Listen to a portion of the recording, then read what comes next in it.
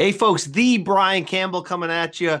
After a pay-per-view like WWE Backlash, we had to hit you right away on the In This Corner podcast with the instant analysis edition. We did that Sunday night directly after the pay-per-view. Just wanted to give you a heads up. Audio quality is maybe not the best that you've come to know from In This Corner, but we knew you needed that, just a taste, just a sampling of that performance-enhancing audio. We had to provide it syringe heavy, right in that feel spot. We'll give it to you. Enjoy. Come back later in the week for our This Week in WWE regular review podcast. But here's a little bonus because we know you love it. Enjoy.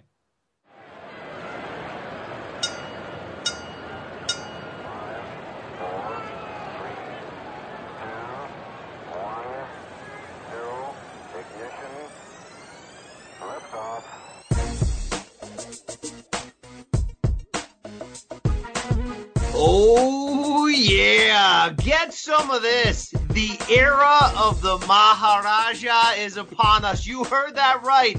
Everything is coming up Jinder on the In This Corner podcast with Brian Campbell. A special edition of that podcast, WWE style, just 1 hour removed from Backlash in Chicago. Folks, it's after midnight on the East Coast, so you know we're going to let it all hang down. So much to talk about, so little time. You know the guys, the two of them I'm about to tag in, Adam Silverstein, Nick Kostos. We'll hear from them both in a second. But here's your headline from WWE Backlash. Jinder Mahal shocks the world. And you know what?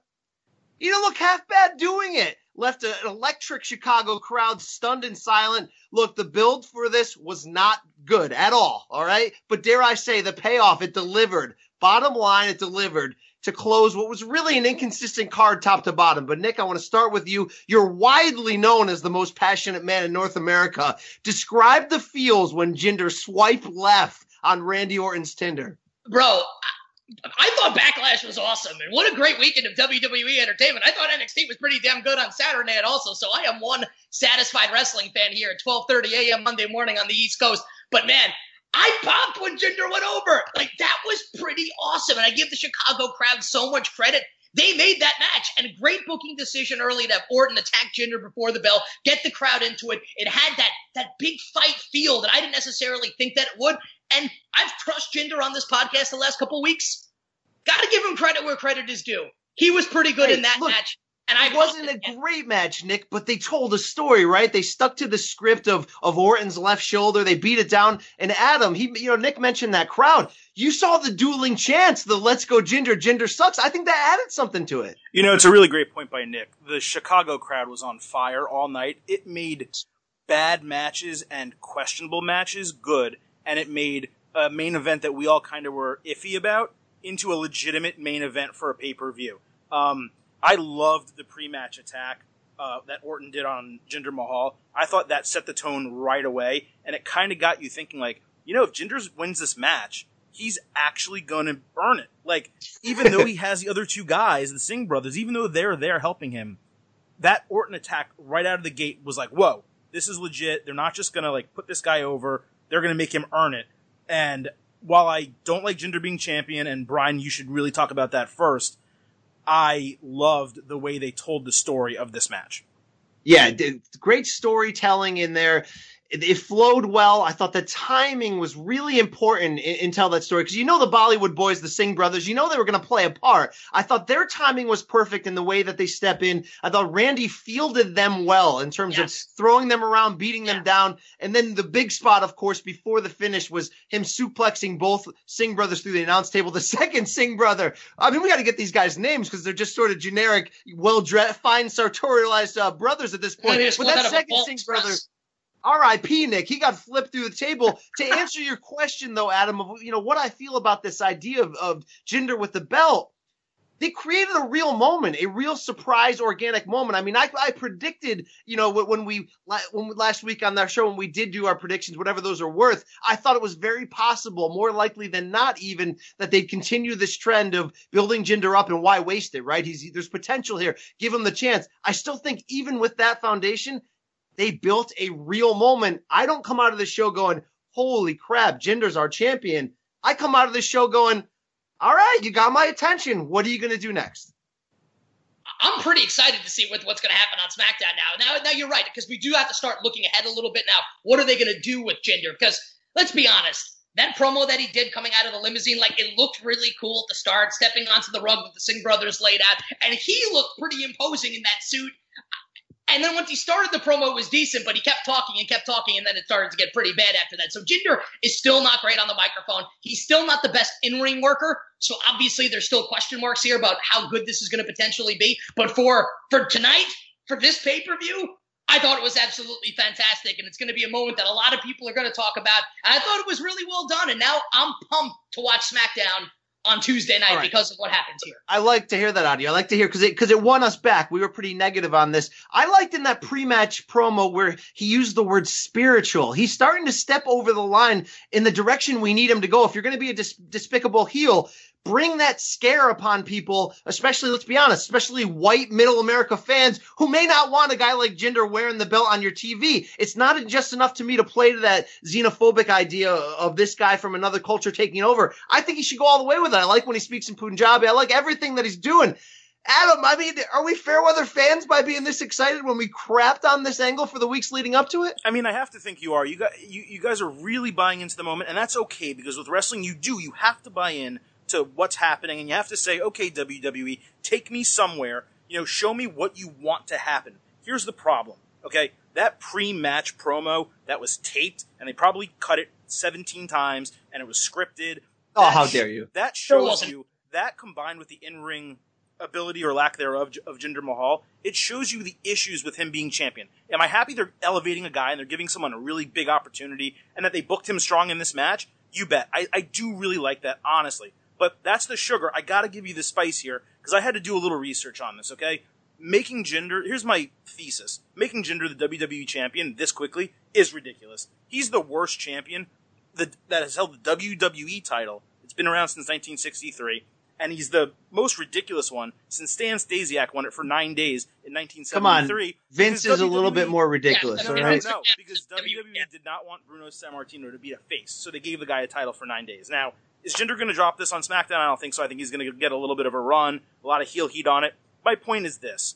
He's not deserving, in terms of his actual ability as a champion, as good of a job as WWE did tonight. Well, so what, though? I mean, you can look, there are so many guys that have held belts that you could say they're not worthy based on their ability. Here's the thing, though. He's got the look that they're looking for. They're marketing in India, and that's it. And he's all muscular and veiny, and Vince McMahon loves that. So you could say that about lots of guys, that they're not worthy of it. Listen, bottom line, Jinder's got work to do. I don't think that he's going to all of a sudden turn into Dwayne The Rock Johnson on Tuesday night on SmackDown, or he's going to be great on the microphone. But for tonight, they nailed it. I think moving forward, I'd like to see a little bit less of him in the ring. I'll be really honest with you in terms of actual wrestling, right? He stood up to the level he needed to be. They told a more simple story. They told it well. I'm okay with him being more I don't want to say Mike heavy, because he proved the last few weeks that he isn't strong on the mic, but more just despicable heel heavy, right? Make these Sing and Sing security a big part of what they're doing, just like when J&J security surrounded Rollins, that was a big part of it. If I'm going to nitpick a little bit in this match, though, fairly strong match across the board. I gave it a grade of a B. It definitely exceeded their expectations. I don't know, though, if I want to see him kicking out of a superplex from the great Randy Orton, though. Yeah, I mean, is Jinder Mahal going to kick out of that move? Is that realistic? I mean, well, it's not the Stone Cold Stunner. I mean, it wasn't the RKO. It's a superplex, man. It's not his finisher. A superplex still means something to me, all right? It was Cowboy Bob's finisher. I mean, it still matters to me to see a guy on that level. Maybe I saw a little bit too much of Jinder overcoming and selling in the middle. But look, all in all, top to bottom, it wasn't bad, and that might be the most enduring headline from this. They did something a little bit crazy. They took a reach. We're not coming out of here booing. And I thought you had a few organic moments in the crowd. You know, it wasn't the Undertaker guy with the bugged out eyeballs in WrestleMania 30, but you had a few good instant crowd reactions. One specific kid in the front row, middle-aged kid with a red t-shirt, just looked so angry that this happened, so despicably mad that he was there. That was a pretty good moment there, top to bottom. But, you know, the real highlight of this card, though, guys, the match we're going to remember, we'll remember the Jinder moment, but the match we're going to remember is the kickoff to this U.S. Championship feud, Kevin Owens and AJ Styles. What made this one special, and it was a great build that kept getting better. But what it made it special in the end was the finish. And my knee-jerk reaction, and you can call out my fandom all you want, was to be upset about that finish. Yes, it was creative. Yes, it sort of held our attention for a second to say, no, fans. We want you leaving wanting more. That's why we're going to press pause right now, hit the eject button, have this count-out finish. I'm not mad because I know the big picture, but in that moment, I thought this could have been the match of the year. I was disgruntled in that moment to see a count-out finish in that spot, even though I get the larger picture of what was one hell of a match. Bro, they turned you into a mark. Like, you marked out. Like, Absolutely. they did. You even said it. You did exactly what they wanted you to do. That was the intended response, and they got that from you. Exactly what they wanted was for you to be like, damn, I want more of this. And guess what, buddy? You're going to get more, and it's going to be awesome because that match was great. And the next match that they have is going to be great also. Why? Because AJ Styles is great and Kevin Owens is great. And they're going to be great when they get into the ring together. I had no problem with the finish. KO can come out now on SmackDown and talk about how he beat AJ Styles. It's going to give AJ more fuel for his fire in the storyline. I had no issue with how it went down, and I thought the match itself was spectacular. The reason the finish was so good is because it wasn't a cheap disqualification. Like, that match, 9 times out of 10, if you want an ending, you have someone take a chair or, take a dive or someone interferes or whatever. You find a way to kind of continue it. It was a unique count-out finish to a match between two guys. Just like Nick said, you're going to see fight all the time. They're going to be fighting for the U.S. title. They're going to be main eventing a major pay-per-view, fighting for the WWE title, or if they switch brands, the Universal title within the next 2 or 3 years. You're going to see these guys featured on WWE programming head-to-head against each other for a long time. So, for me, I thought they gave you the best possible taste that they could have. This is what happens when Owens and Styles are in the ring together. And they're going to be able to build that up over the next few weeks, over the next few months, maybe over the next few years, until that crowning achievement match between them that will be a match of the year contender. I'll tell you what this looked like, and here's the best compliment I can give it. This looked like Cena Styles. It had some of that same feel to the way they built the match and the way that it kept escalating, and it kept getting a little bit better every few minutes. I thought, KO really played that role of Cena, not in the heel baby sense, but inside of that match, the physical role he needed to play, where they gave us 21 minutes and 10 seconds in this one.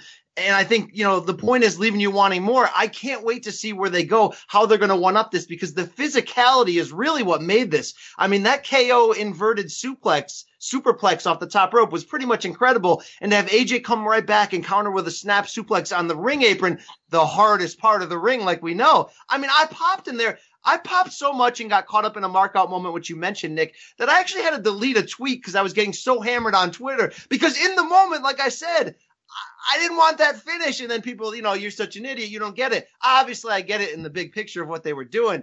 But, man, they had me there because when AJ explodes from the timekeeper area with that phenomenal forearm, after he'd been selling that right leg injury the whole time, that's the foundation of that match. He sold that perfectly as they built it up and up and up. Oh, man, I was just starting to have that moment where you question yourself and you go, I didn't want this to be my match of the year. And at this point of the year, I mean, I already thought I had one already. We saw another great one over the weekend at the NXT card. Man, I'm going to have to restructure my thing, and then it's over. So they got me. But where does this pay off? How is this going to end? Where's going to be the 5-star match? Is it going to, is it going to be a progression and a build, and then SummerSlam, this is your main event? Where are we going here? Well, I don't know where they're going to end up going with it. You'll definitely get at least one more pay-per-view match between these guys. I wouldn't be shocked. Someone actually tweeted me this, and I like the idea to do a submission match, have it be the next one, because there'll be some sort of gimmick involved, whether it's no count out, no DQ. There'll be some sort of stipulation attached to their next match. But Brian, when you said it, it reminded you of Cena Styles. The common denominator of both these matches, of course, is the phenomenal AJ Styles. And look, Kevin Owens is great. He's a tremendous performer. He's great on the mic. He's great in the ring. AJ Styles is on another level. Like, AJ Styles took this match to another level with his selling. He's the perfect foil to take KO's power offense.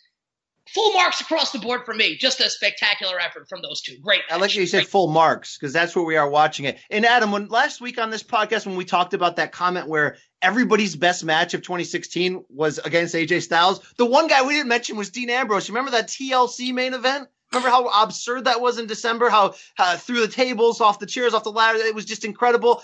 this match gave me a little feel of that. Like we're going to see some physical things that we didn't expect them to do. And, oh man, I'm just going to sit here and mark out until you pull me out of this and go to the next match because I loved it that much. I'll add this very quickly. Think about it like this. If this match had a finish, like a legitimate finish in the middle of the ring, you're going to put it up there in a top 5 WWE match of the year. And when you consider that one of those other top 5 is Cena Styles at Royal Rumble, that says all you need to say about AJ Styles and what he does to elevate good performers and make tremendous matches with great performers. But there was a lot more that happened at Backlash tonight, including the debut of Shinsuke Nakamura, the King of Strong Style, win over on Dolph Ziggler. Personally, I had a couple problems with it, but Brian, I think you enjoyed it. Am I right? I did enjoy it overall. I do have to put an asterisk and say, though, I almost expected to not enjoy it or to be disappointed. So the fact that I wasn't, the fact that it met my minimal expectations to be really happy and really have nothing bad to say about it, I think maybe pushed it up over that level. Overall, I graded that match a B+. And here's what I liked about it. It had some different feels to it. You had that chain wrestling early where Dolph Ziggler, who we know in real life has that great amateur background, you transition to the middle where it was one near fall after another for Dolph with one finisher after another. And then that set the stage for the finish where it was all about what we wanted coming in, which was the strong style. But it wasn't just Shinsuke's strong style. Dolph went on that heel run late in that match where, he kneed Shinsuke in the back of the skull. Then he started raining down MMA-inspired elbows down on him. He gave him a super kick to the back of the brainstem. You notice how Tom on commentary kept calling it the back of the neck? No, guy, he hit him right in the brainstem. All right. Tom Phillips had a tough night. Tough night. A lot of people on Twitter call for Moro.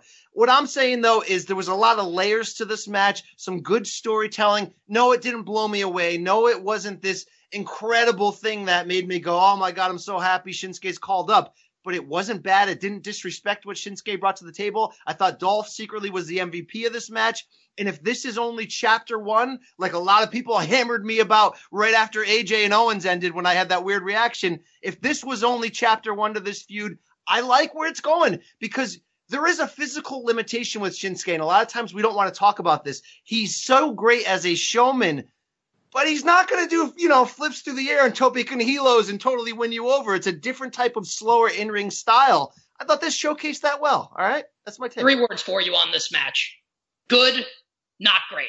It was not a great match, and it did not meet my expectations for it. Now, I think if you take the match in a vacuum and you watch it, you walk away being like, that was pretty damn good. You'd be pretty happy with it. But given the bills and the hype and the anticipation, I personally was expecting something more. It was a fine match. Do not misconstrue what I'm saying. It was a good match, but it was not great. And I think that I was expecting great.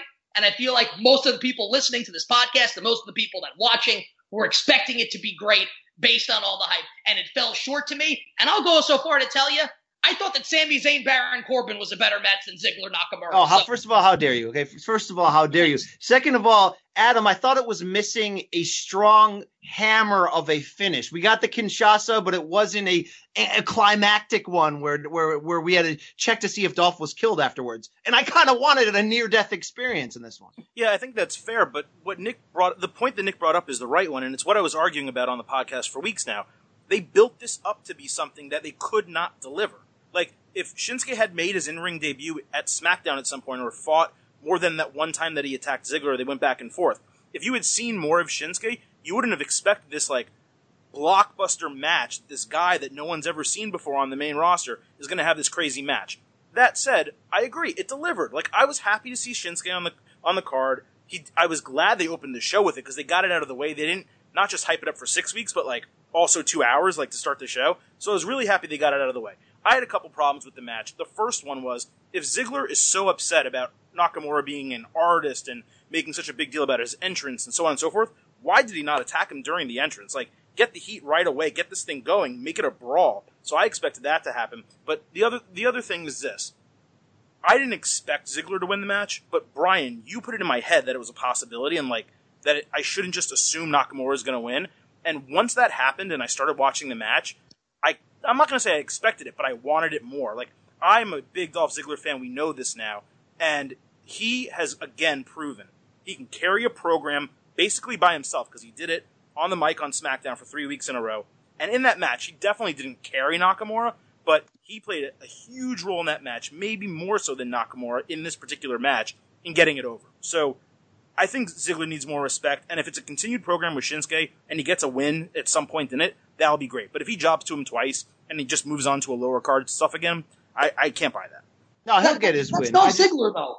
He's a jobber of the stars. No, he's not. He's really not, better though, than Nick. that. He's really not. I agree. He is better than that, but that's what his role is. So, like, Put him in a suit, let him have Flair as his manager. We're going to see a whole different guy, but that's another topic on that. What I want to close with, though, is I said it met the minimum level of my expectations where I wouldn't be disappointed. And I think ultimately, outside of maybe a stronger finish, what it missed was we saw main roster Shinsuke here. We still didn't see full-on NXT Shinsuke. If this wasn't the Shinsuke that fought Sami Zayn in his NXT debut, and I think we would have needed more of that element, that indie feel to the match, that more of the weirdness of Shinsuke, the good side of the weirdness of Shinsuke's character displayed more. I would love to see more of where he would block or counter a move from Ziggler and then do some creepy thing with his fingers and call him in. I don't think we saw enough of that. It felt a little bit more like this is the best a main roster version of a Shinsuke or a Shinsuke match could look. So we'll see, not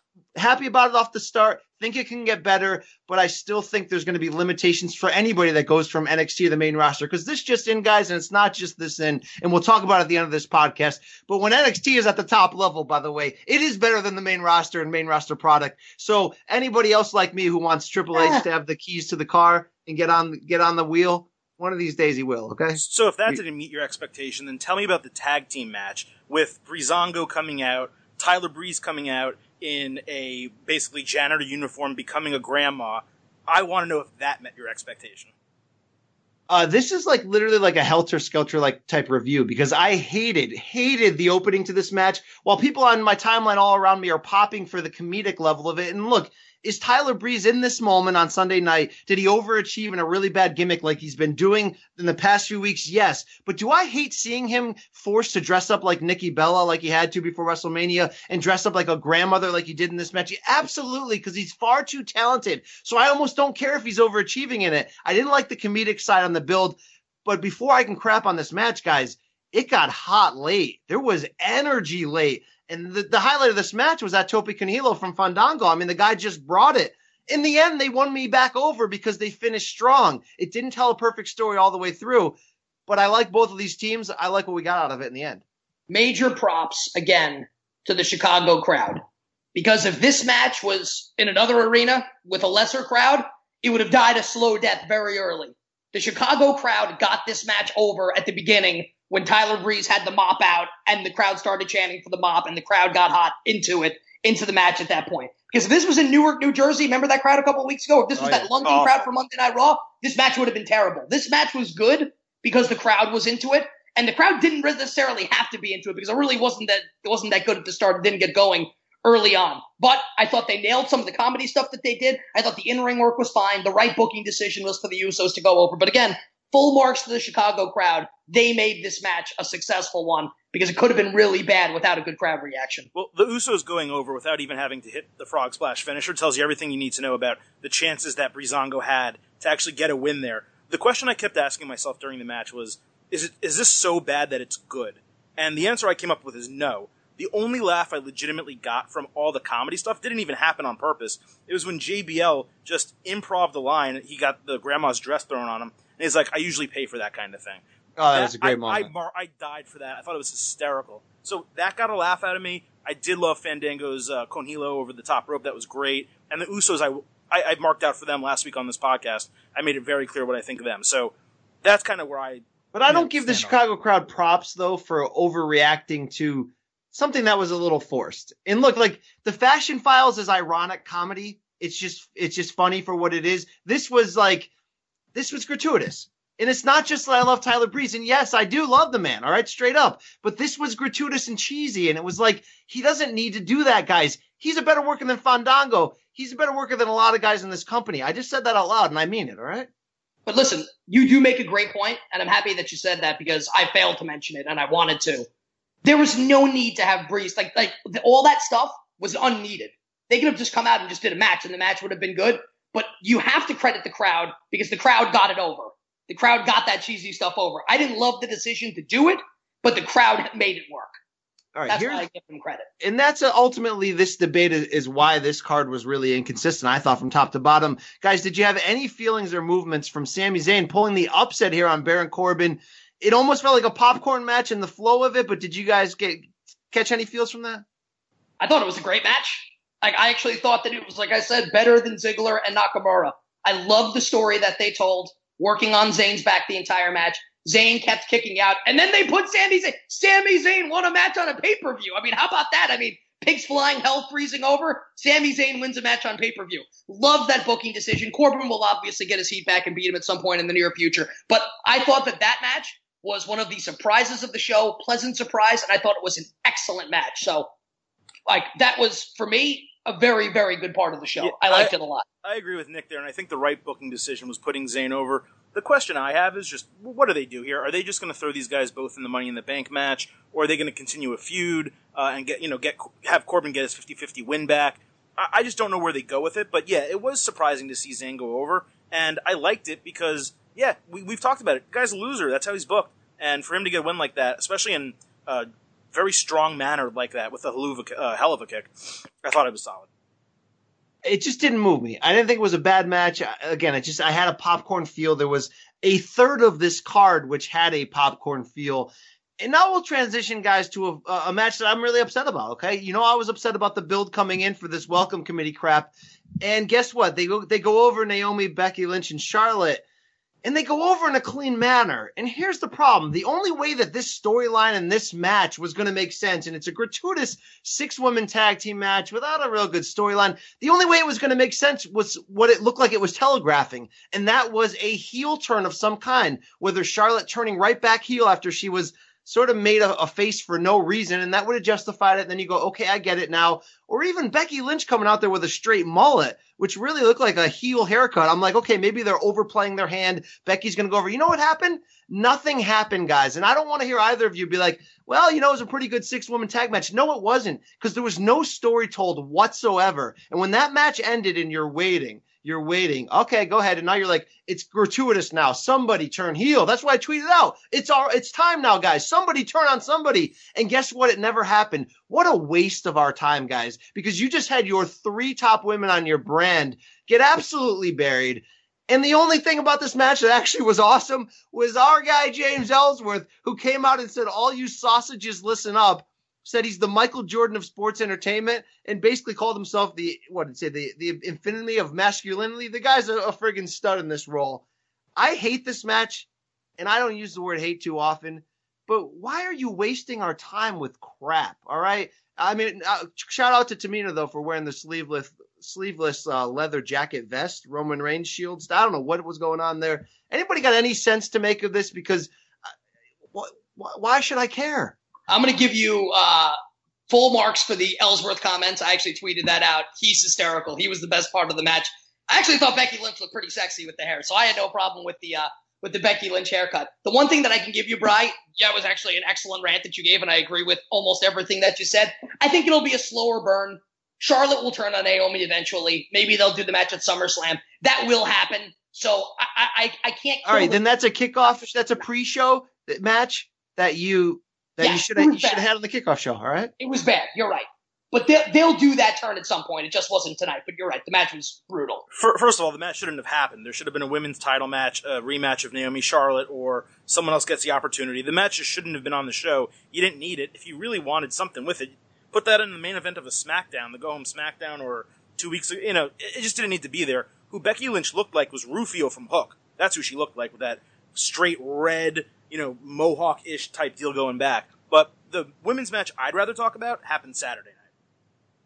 Yeah, I mean, look, so what? I just want to know, like, WWE, what are you saying by the welcome committee going over? You're saying that your 3 worst women in your division just beat your 3 best ones. It just doesn't, it's just like, that's so.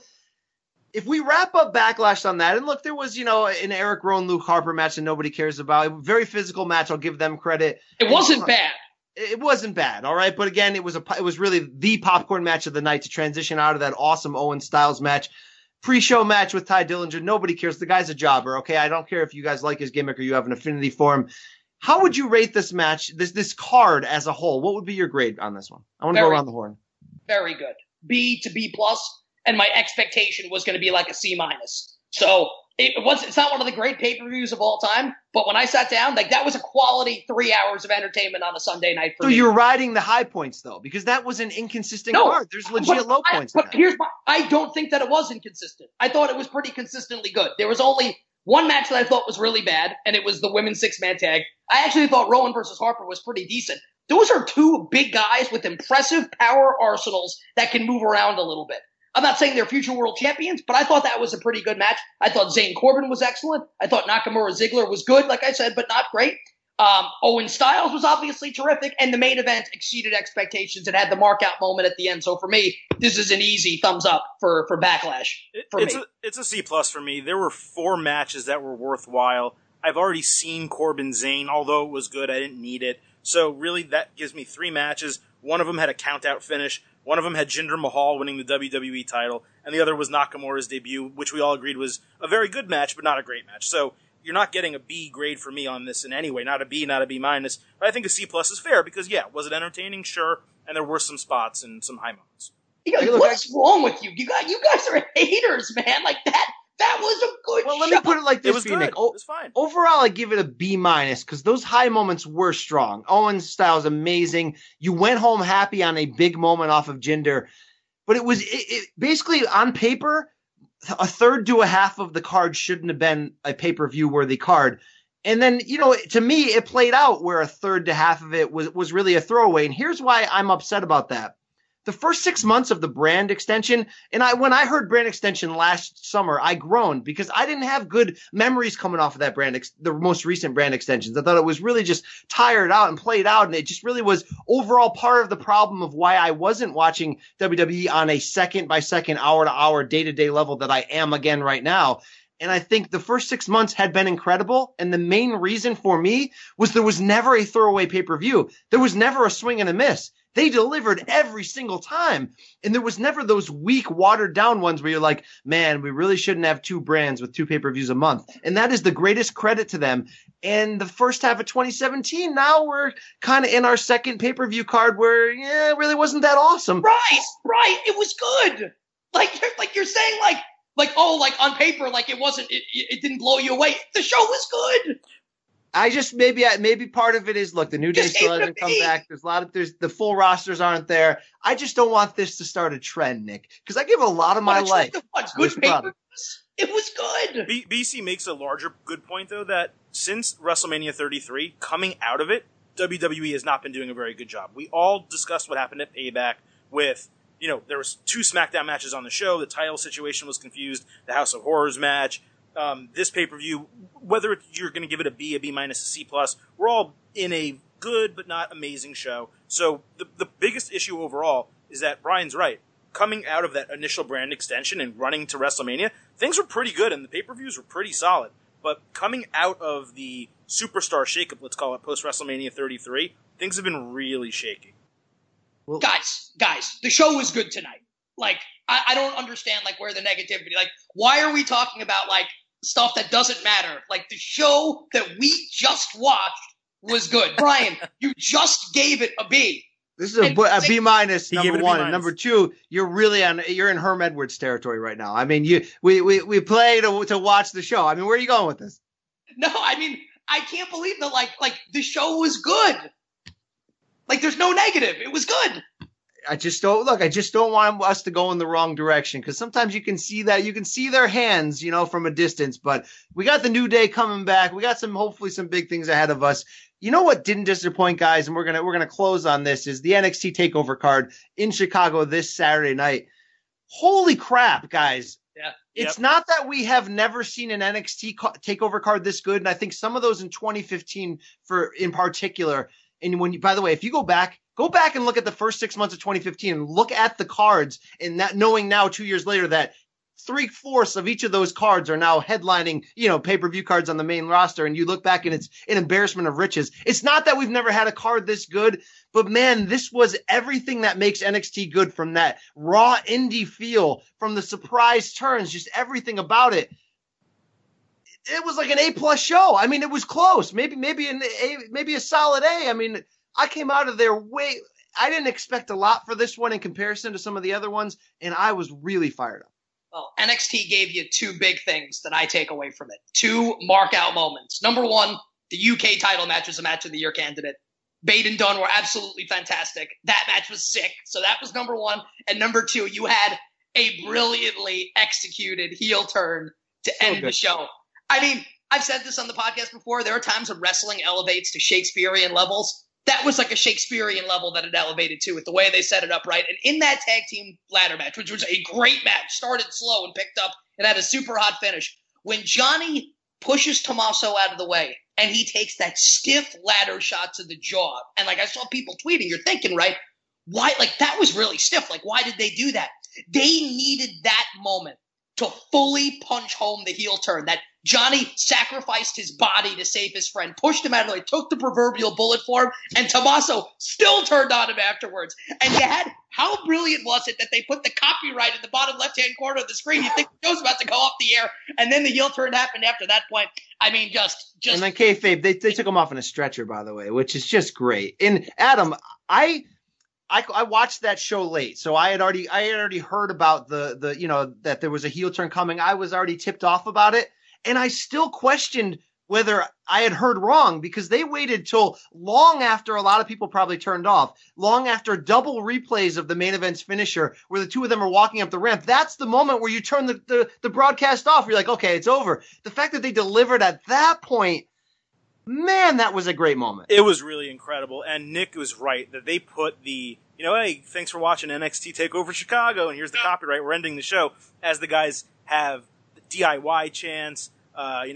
They're screaming their names, yelling congratulations, standing ovation for them in the ring, all the way up the ramp, all the way to the top. Ciampa puts his arm around his teammate, and you're like, oh, that's a nice, touch to the end, and literally just turns him around and throws him right into that set. And it was brutal. I loved the turn. Nick already kind of laid out why it was so great and them setting it up in the match with that ladder shot. What I want to talk about is that match as well, because it was a hell of a spot fest. I mean, from the triple ladder, a double dive, which Gargano almost killed himself on, to just a lot of the spots in the ring. I think Razor just exploded a wooden ladder when he was suplexed into it in the corner. It was ridiculous. By the way, I love these Authors of Pain, and when they first came out, I'm like, oh, these generic blocks of wood. Like, who are these guys? And it took me a year and a half to really figure out their names and which one is which, or even memorize their names. And man, talk about overachieving. And even Paul Ellering taking a bump was fantastic. It was, man.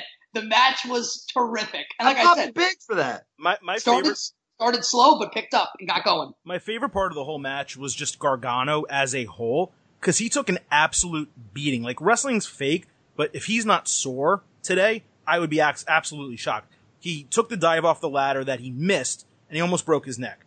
He took the stiff battering ram ladder to the face inside the ring. He took a couple other really tough falls, and then his teammate, his former teammate, I guess, gives him a Death Valley driver off the stage a good distance into 2 tables below.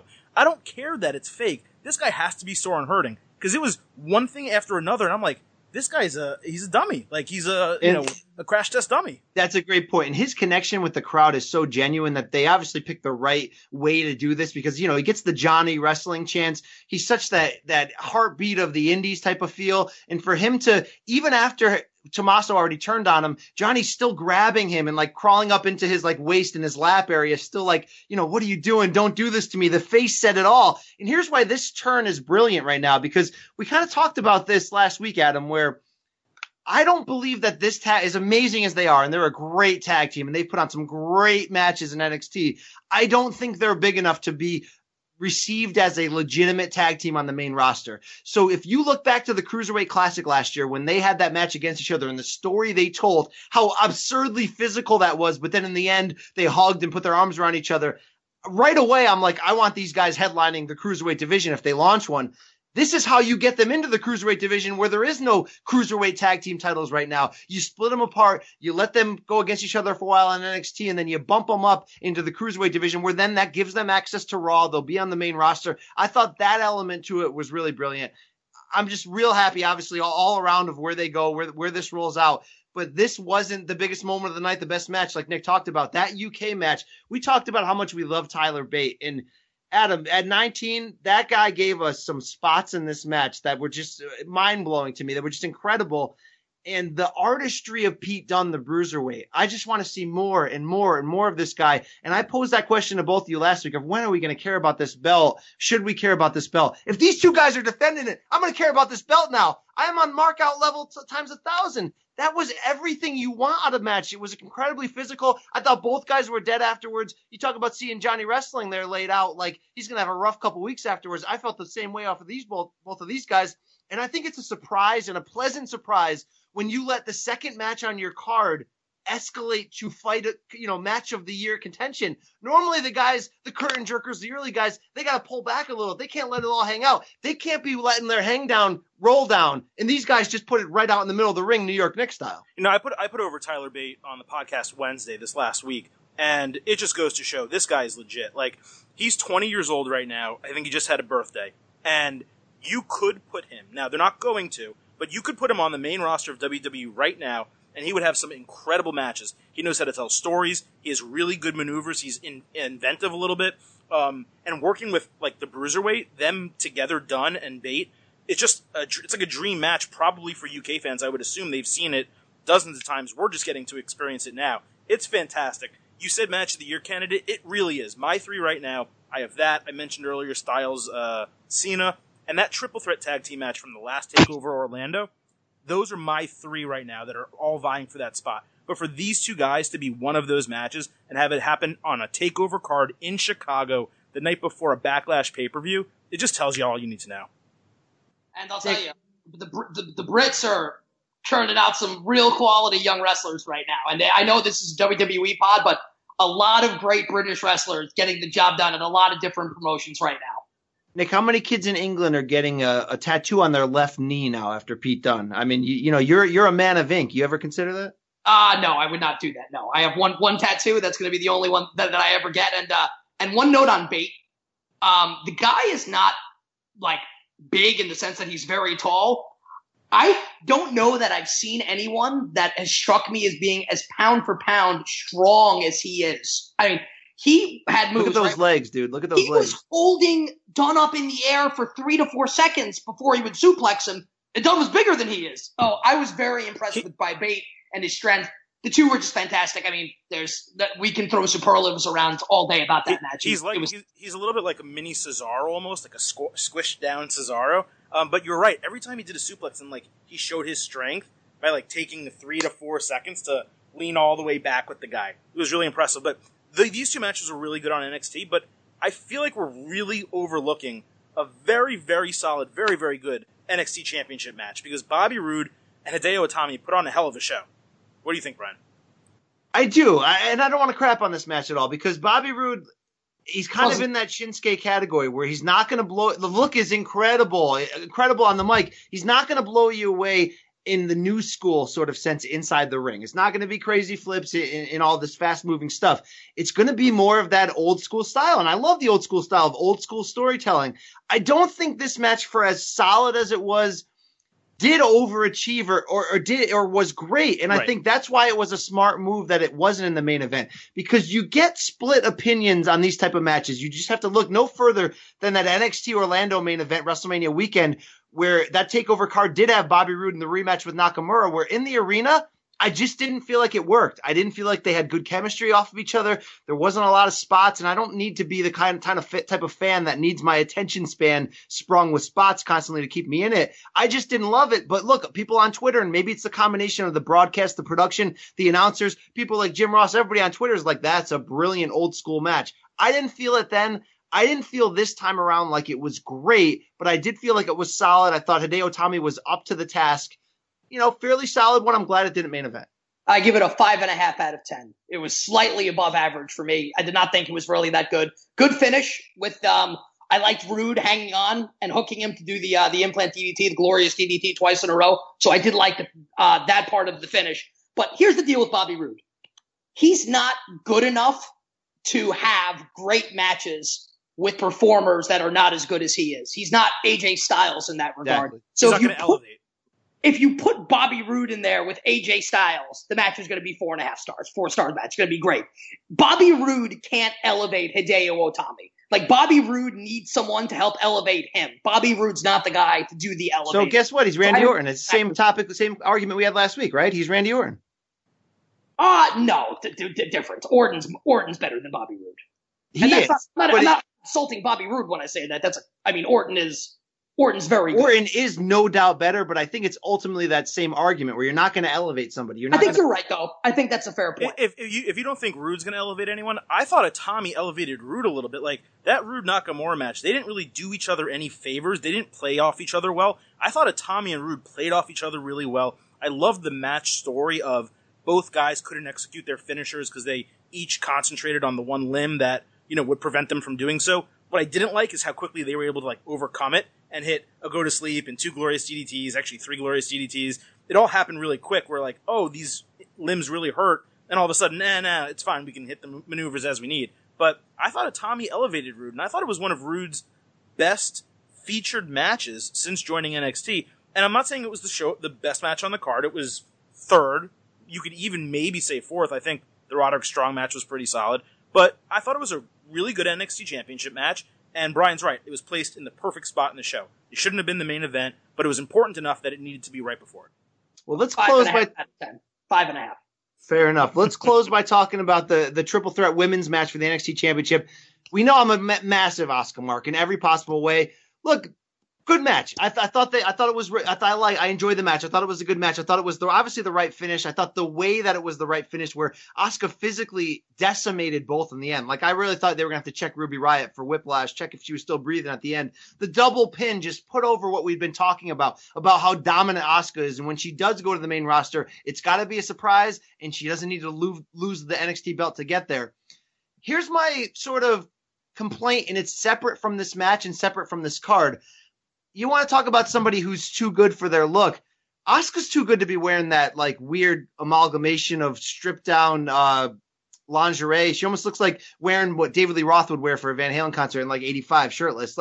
What is she wearing? I don't really get it. It's just sort of I think it takes away from how brilliant she is in the ring. It takes away from her style, from her impact. Clothe her up a little bit more. Give her a more dominant look that showcases what she can do. I just think that in the end is going to, when it's time for her launch on the main roster, and we talked about what we maybe didn't like, how WWE handled Shinsuke's launch on the main roster. She's a unique talent like him. I'd change up that look a little bit, but inside the ring, I don't think there's anything I can complain about. I love what she does in there. I feel like you're saying that a little bit because she's a heel. Because if she was a face, that look is totally fine. But since she's such a heel, maybe that's kind of playing into it a little bit. I don't think that she's not. Though.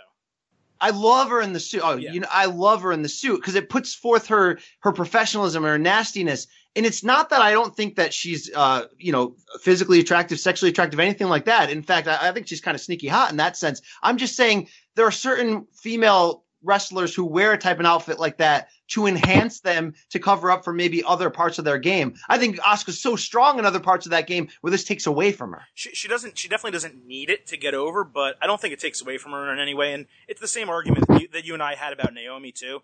You think kind of when she was wearing the fishnets, it took away from her. Personally, I didn't really care, but I think business suit Asuka is really cool. That's the way to go. And when she does get introduced, that's at least how she should be introduced. Maybe you bring her in the ring, you make it a ceremony. She's still the NXT champion, or if she runs in with it and it's a very professional look, I agree. But I don't think the ring attire really takes away from anything. I just love her as a heel women's champion. She's really solid. She's better than what the storylines, except for Alexa Bliss, that are currently going on in the women's division in the WWE main roster. And I do want to point out one thing. I want to agree with something actually that you said.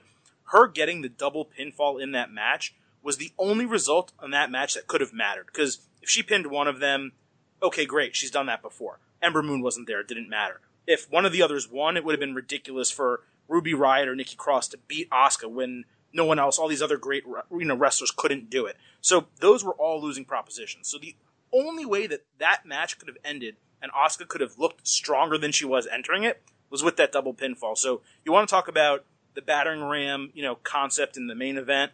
That was another really smart booking decision. And it shows that when you have creative that actually takes the time to lay out a show and come up with results that matter and can advance storylines, you get something like NXT, which for me was like an A- overall pay-per-view. And it's very rare you get that on any WWE show these days. Yeah, no doubt about it. Look, I think that they're going to have a problem when Asuka leaves. I don't think Ember Moon's ready, but we'll see how that plays out when that does happen. Hey, guys, we just wrapped. We just giving the people what they want, a little something extra, giving them the instant analysis Backlash show, throwing it in some NXT on top of there.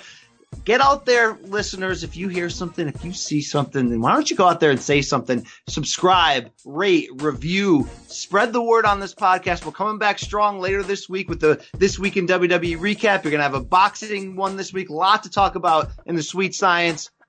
2 words, though, on the way out, guys. We brought it, and now we out.